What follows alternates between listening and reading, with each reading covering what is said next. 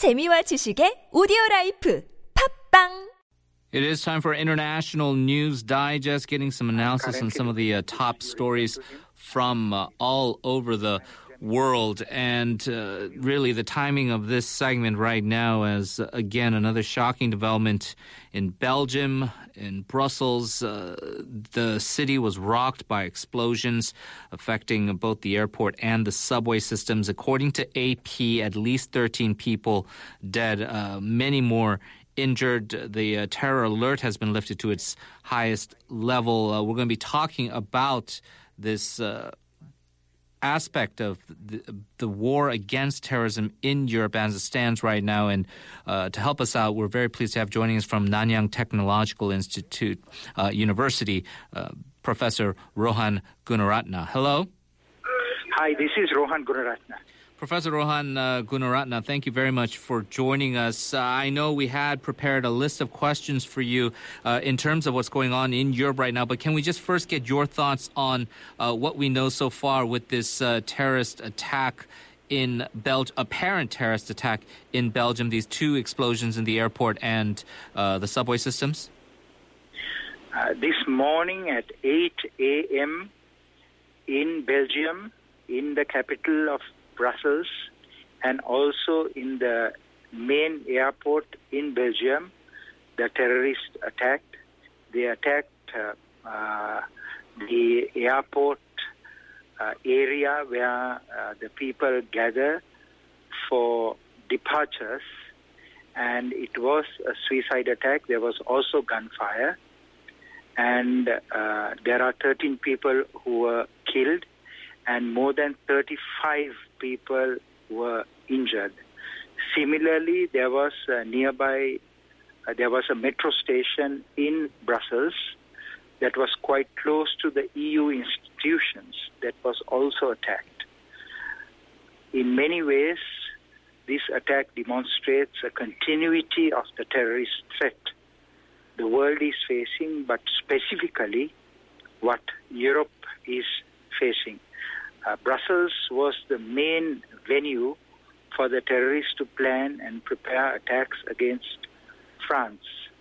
And today we have seen that the terrorists have attacked Brussels itself, and certainly this calls for greater cooperation between the European countries so that terrorists do not use each other's countries to attack target countries.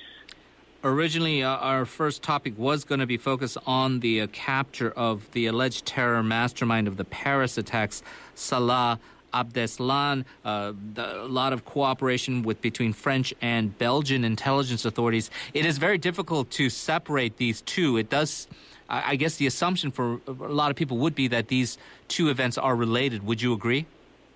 Yes, it is the same terrorist network that has operated both in France and in Belgium.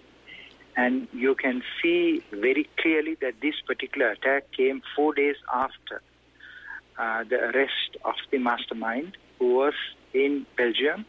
And it also demonstrates the mentality, the mindset of the terrorists. They do not want to give up. They believe that this is their God's duty, and they believe that if they die in these attacks, that they will go to heaven. So as a result of that, they have a lot of motivation to fight back. Now, we know that there's been a lot of debate in Europe over this open-door refugee policy. It's been found that Abdeslam apparently was pretending to be a Syrian refugee. Do you feel there will be a backlash now on issues like allowing in refugees, as well as sort of this overriding, you can call it fear, but now some people say it may be a xenophobic reaction to people who are Muslims or from other parts of the world? More than any other country or grouping of countries, the Europeans have been very generous in welcoming the suffering Syrian refugees.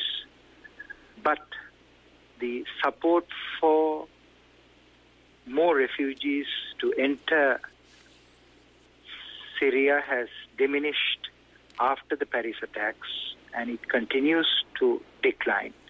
what we are likely to see after the Brussels attacks is that there will be less support, less advocates of those who want to enter Europe. So my own view is that the European countries that were very enthusiastic and very well-meaning to receive these refugees now will have deep reservations. Now, this is, of course, affecting many countries, not just France, not just Belgium, the entirety of Europe. I do want to get your thoughts briefly on what's going on in Turkey as well.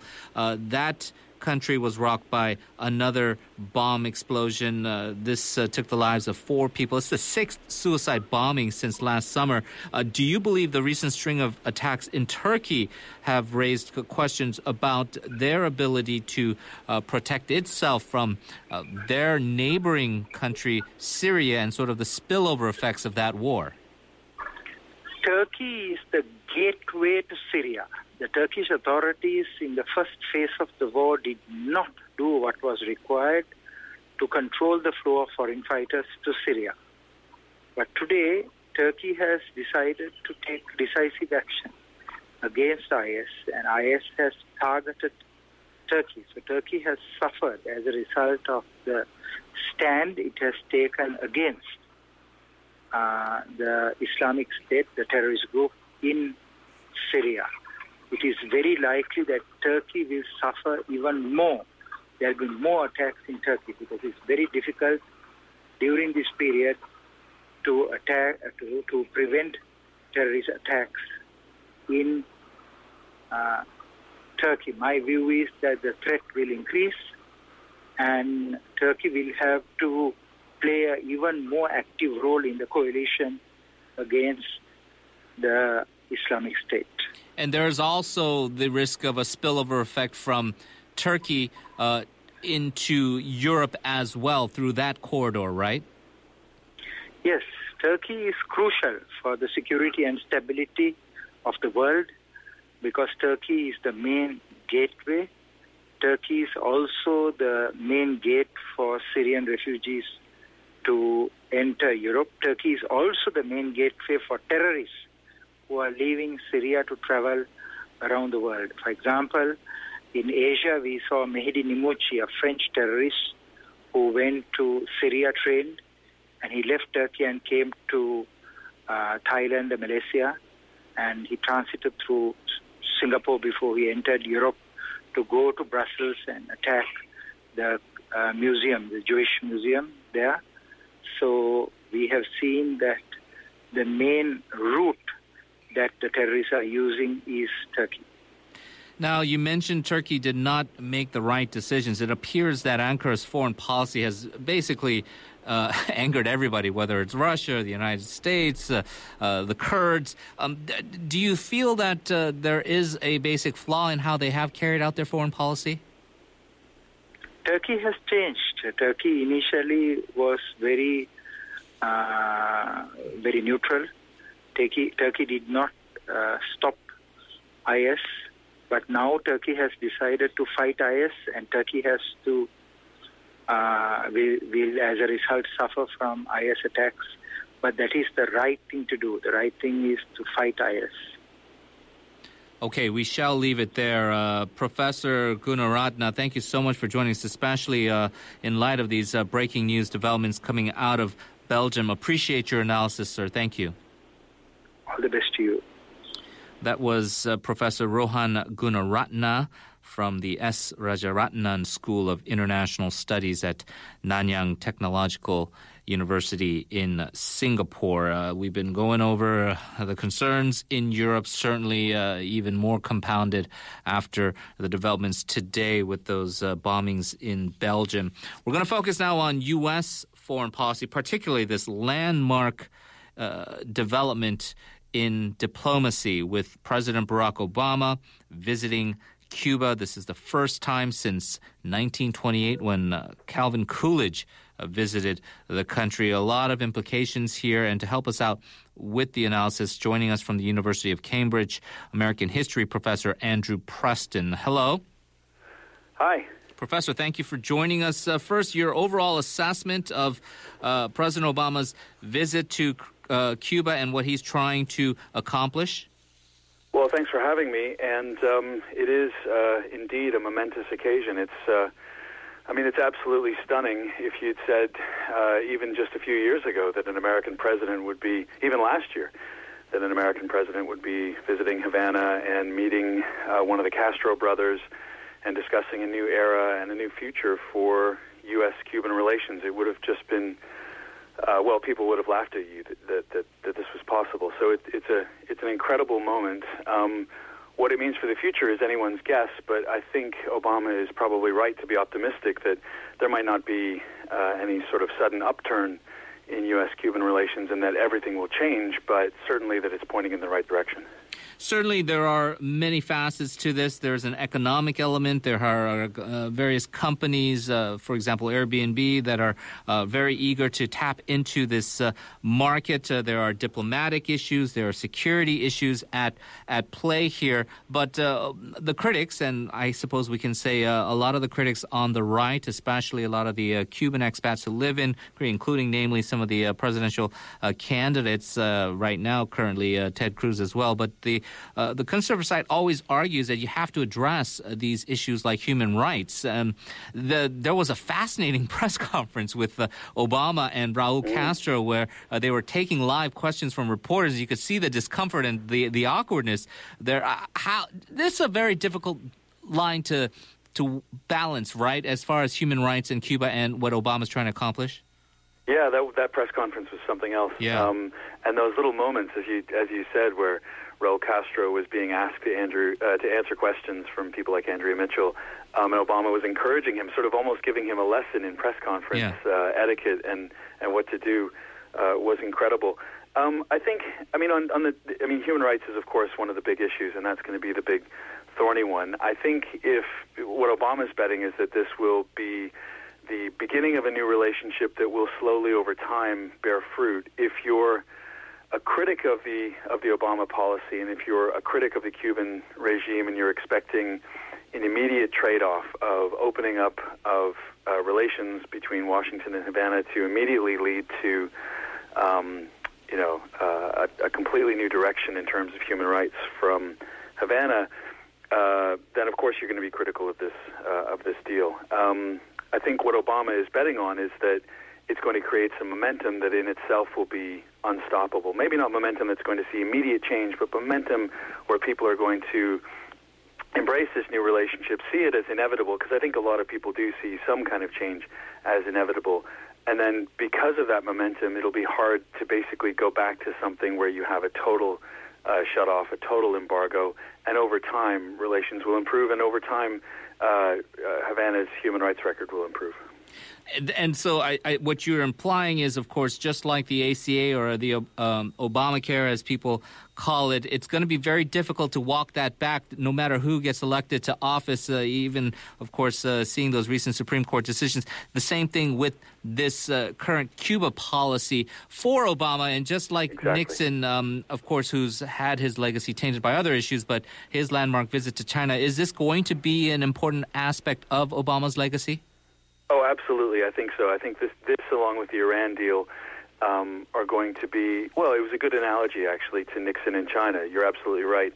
And just like Nixon going to China, which also had its critics at the time, including Ronald Reagan, who became president 9 years later after Kissinger's trip and 8 years after Nixon's trip, that created a momentum of its own. At the time in 1971-72, people thought that it was about time that the U.S. did something different towards China, and also that China did something different towards the U.S., and that they don't just continue this long-standing Cold War. And I'm sure Obama is making that same kind of bet. And it will create, as you said, it will create a reality of its own that's going to be very, very difficult for a president of whichever party to walk back. Lifting the embargo is a different story if Republicans maintain these large majorities in Congress, because right now I don't think there's a whole lot of appetite for lifting the embargo right away. But who knows? If over the next year nothing really dramatically bad happens between U.S.-Cuban relations, if the drift keeps happening towards better relations, then the embargo might be the next thing to go. Let's turn to another issue, another aspect of Obama's foreign policy. And, of course, this is directly related to our listeners here in Korea. And, of course, some people say this is a false equivalency. But you look at Cuba, and sometimes the argument is also made, you don't like dictators in China, you don't like dictators or a monarchy in Saudi Arabia, but you still do business with them. Why not North Korea? Can you just explain why it is a different situation in terms of trying to engage with Pyongyang? Yeah, I mean, wouldn't it be something if any U.S. president, certainly Obama, after dealing with Iran and Cuba, could do something with North Korea and could sort of get some movement in a positive direction there. I mean, my own sense is that North Korea is it's operating on a totally different register, and it's just a completely different regime. With Cuba, it was pretty clear that Havana was interested in a new relationship. As we saw with the press conference, as you mentioned, it might take some nudging, it might take some new thinking on the part of Raul Castro and the regime and the government in Cuba, but there is a desire for a new relationship, and there is definitely a hankering for change in Cuba, and I just don't see that in North Korea. Right now, the regime in North Korea benefits from this indefinite standoff, and it's not really in their interest to move to a new relationship with the United States or with South Korea. And you could say that it's perpetuating its rule because of this standoff, kind of in a way the Castros used to be able to bolster their own support in Cuba because of U.S. opposition. But with the collapse of Venezuela and the collapse of oil prices, and Venezuela stopped being Cuba's sponsor. Before that, with the end of the Cold War, the Soviet Union stopped being Cuba's sponsor. Cuba now is kind of isolated, and it needs friends, and it needs something new from the United States. And as long as China isn't willing to push North Korea in a new direction, then I'm just not sure what kind of, what sort of incentive there is for Pyongyang to not even normalize relations, but to move to some sort of new relationship. Bottom line, I think you're making the bold assertion that you don't envision Obama and Kim Jong-un to stand before a press conference and take follow-ups and questions from Andrea Mitchell. I think that's right. Well, okay, there's one argument, though, because a lot of people have said, look, this decades-long embargo of Cuba, what was the effect? Did it achieve the aims of American security policymakers? People will say maybe not. Well, with North Korea, a lot of people also say, look, these continuous sanctions, this punishing for their provocations through economic means does not seem to have any effect on the regime's behavior. There is a legitimate debate there, right? I think there's absolutely a legitimate debate. I wish I had the answer as to what to do with North Korea. If I had that answer, I'd be in a much more powerful position than I am teaching history right now, because that's a tough nut to crack. I mean, I think it's indisputable that the embargo against Cuba was perpetuated for so long because of the needs of American domestic politics, and that Obama has taken a risk, but not as great a risk as previous presidents would have taken, just because the domestic political situation is changing.